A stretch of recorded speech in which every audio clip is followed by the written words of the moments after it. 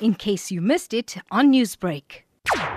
The relief efforts have gone very well post the past 2 weeks. The first 2 weeks was very, very difficult because access was very difficult. People couldn't get in. But eventually, after the first or the sixth day, the helicopters came, people came by boats, a lot of individuals, people trying their best. It's far more coordinated now.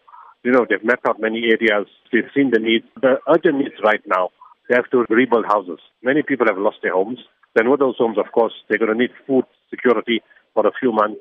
Added to that, they're going to need agricultural implements, fertilizer and seed to grow their own crops. And whilst they have no crops, for all that time, you have to sustain them in terms of food support. They're going to need counseling because we don't know how many family members have been lost in each household because the figures is virtually impossible for the type of cyclone it was. It was really, very massive. You have teams situated in Mozambique. Can you give us a description of the devastation in the country? I don't think anybody still understands how big the cyclone was and the amount of water that it brought. It was really huge.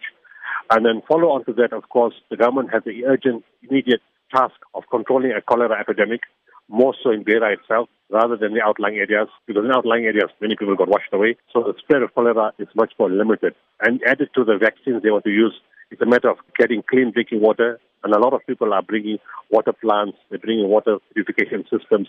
So that helps. Just taking basic care. Washing your hands, making sure the water is boiled before you drink it, making sure the water is boiled before you wash your food, all those kind of elements to help control the cholera.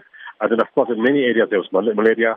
Our team saw a lot of malaria, especially among children. That's something else they've got to deal with. And then finally, of course, reconstruction. Besides the houses, if you fly from in a helicopter and you look from the air, virtually the whole of Beira, every single building has the roof have blown off. So there's all these roofs to rebuild in the whole of Beira. Quite a few buildings, the walls have fallen down. Cars have been tossed around. Cars have been damaged. It's a mega cost. The country is on the road to rebuilding itself again, but how important is it that residents are well educated and prepared if another cyclone may hit? For a fact that cyclones are going to keep coming in Mozambique. I mean, all the people I met and asked, but why weren't you guys more ready for this? They said we ignored the warning because we thought it's just one of those cyclones that always comes here.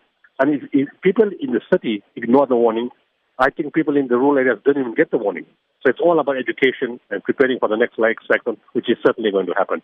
And to move people to start putting them on higher grounds and not near the river anymore. Newsbreak, Lotus FM, powered by SABC News.